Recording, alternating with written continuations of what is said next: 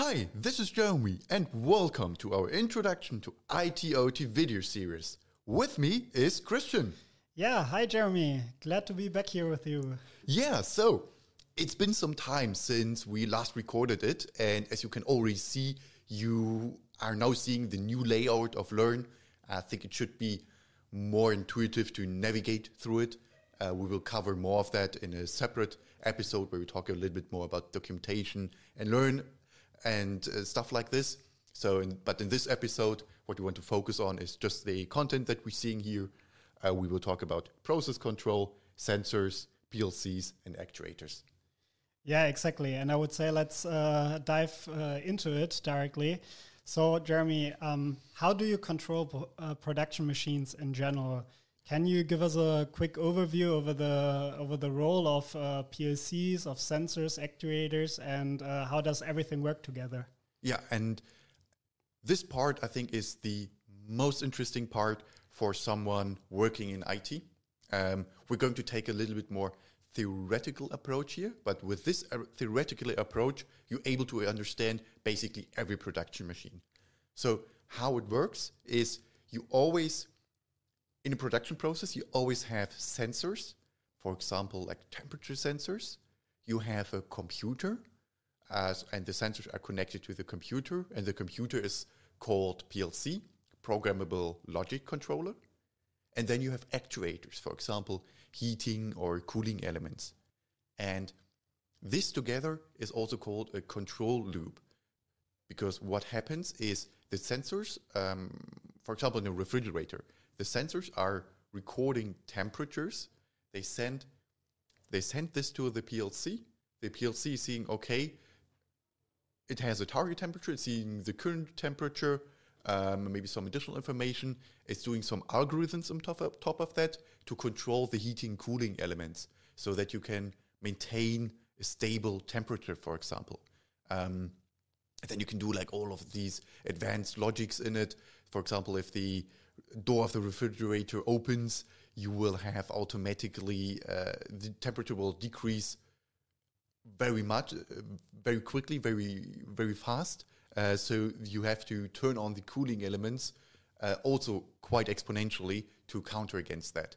So, this was now an example of a refrigerator, but you can apply that to basically any other process where you have to maintain a constant position, a constant temperature. You have, it doesn't always have to be like constant. You can also have like moving things. Then it's also called like an NC, numeric control. I think it can also be like in a car, the speed control, right? Where you speed control is like the perfect case for PID controllers and stuff like this. So it's also in cars. But here we're talking about like production machines. yeah, sure. So maybe you can give us a little bit more info about sensors and actuators. How does everything work together in theory? I heard, for example, that there are different kind of sensors we use, for example, in the production environment. Temperature sensors, light barriers, vibration sensors, and etc. So what are the different types and how does everything work together with actuators? Can you give us a little bit more insights about that? Yeah, so with sensors, and what I'm going to describe now is not everything will be in the text that you find here. So basically you have all various types of sensors. And they all work based on some kind of physical principle. It really goes down from like capacitive sensors, vibrations. There's always a physical principle behind it, which is either outputting like a current, a voltage, or changing the resistance. You can basically all the types of sensors you can always bring down to that. And then you have a range of analog converters, which will basically try to adjust the signal, try to normalize the signal. And then as an output of a sensor, you typically have a somewhat normalized signal, either 0 to 10 volt, 4 to 20 milliampere, or a digital signal. And from there on, there is an entire range of additional components. Mostly in automation, they're all hidden away. I'm just like trying to give like some background information because I think this might even be interesting for automation people, what's exactly happening there. So you have all these types of sensors, these types of signals, and now they're like still analog. And to convert them from analog to digital, you're typically using, who would have wondered, analog to digital converter, ADCs. And from there on, you're taking this analog signal and you're trying to convert it into digital numbers. And then it really depends on your actual system, on how you are now inputting this into the PLC. There are some smart sensors out there which will provide you like a digital signal, stuff like IO-Link, for example. Yeah, that would be my question. So we use IO-Link a lot. So this kind of protocol, I know that you guys really like it. Maybe you can give us a quick deep dive into IO-Link. What is it and why do you love it? Yeah, so in IO-Link, all of these components that I just described, like converting like a resistance and putting it into 0 to 10 volt and then having analog digital converter, they're all inside of these sensors. And then additionally, you have some advanced logics on it, so that you can take basically what you need to do. You take a IO-Link sensor, you connect it to a IO-Link gateway.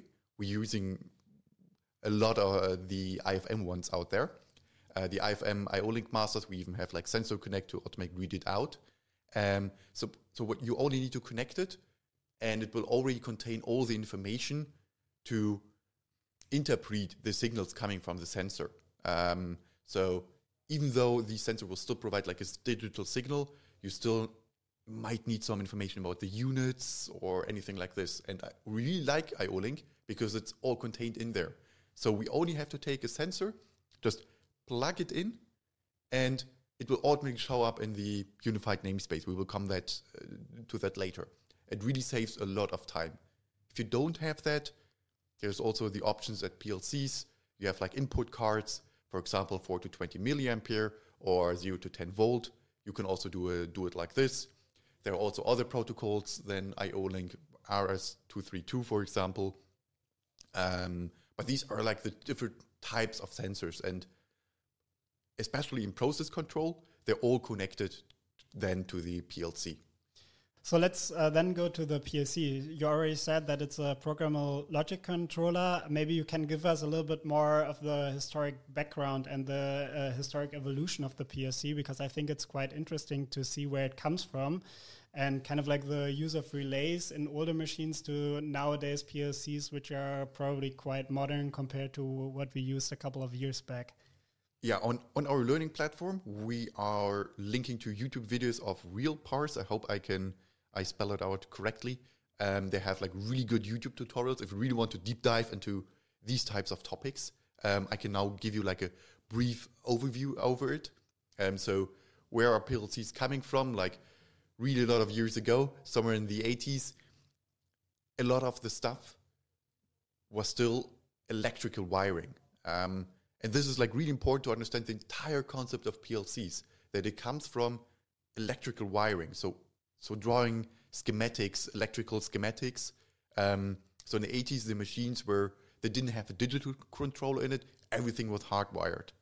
And at some point, people started using computers to abstract the principle of using relays and all this hardware wiring. So they would use a PLC so that if they want to do changes, that they wouldn't have to replace like actual relays.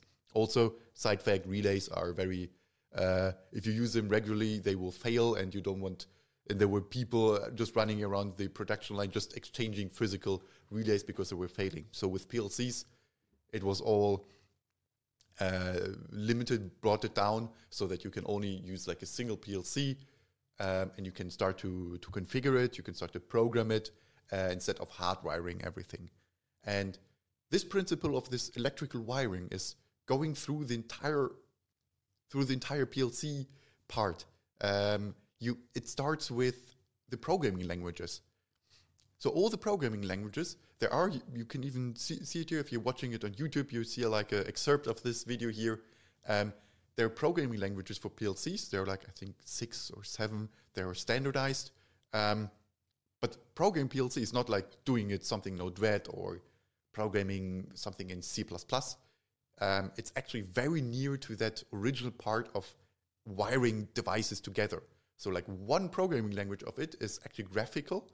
So it's still very, very popular, where you take like boxes, which like an electrical expert would draw to design a machine. You just draw them now digitally, and the PLC takes care of all the rest. So it takes all the signals from the sensors. It applies logics on it.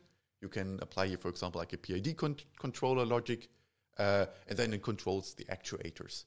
And there are like various vendors, and each vendors have kind of their own type of programming language. They all have their own type of PLCs. So every vendor is trying to make that the customers use as much from them and not from the others. It's all of them are kind of closed systems, so it's also quite difficult. And most large companies, they're saying, okay, we either go with only Siemens, or we're only going with Rockwell, or only have back-off PLCs.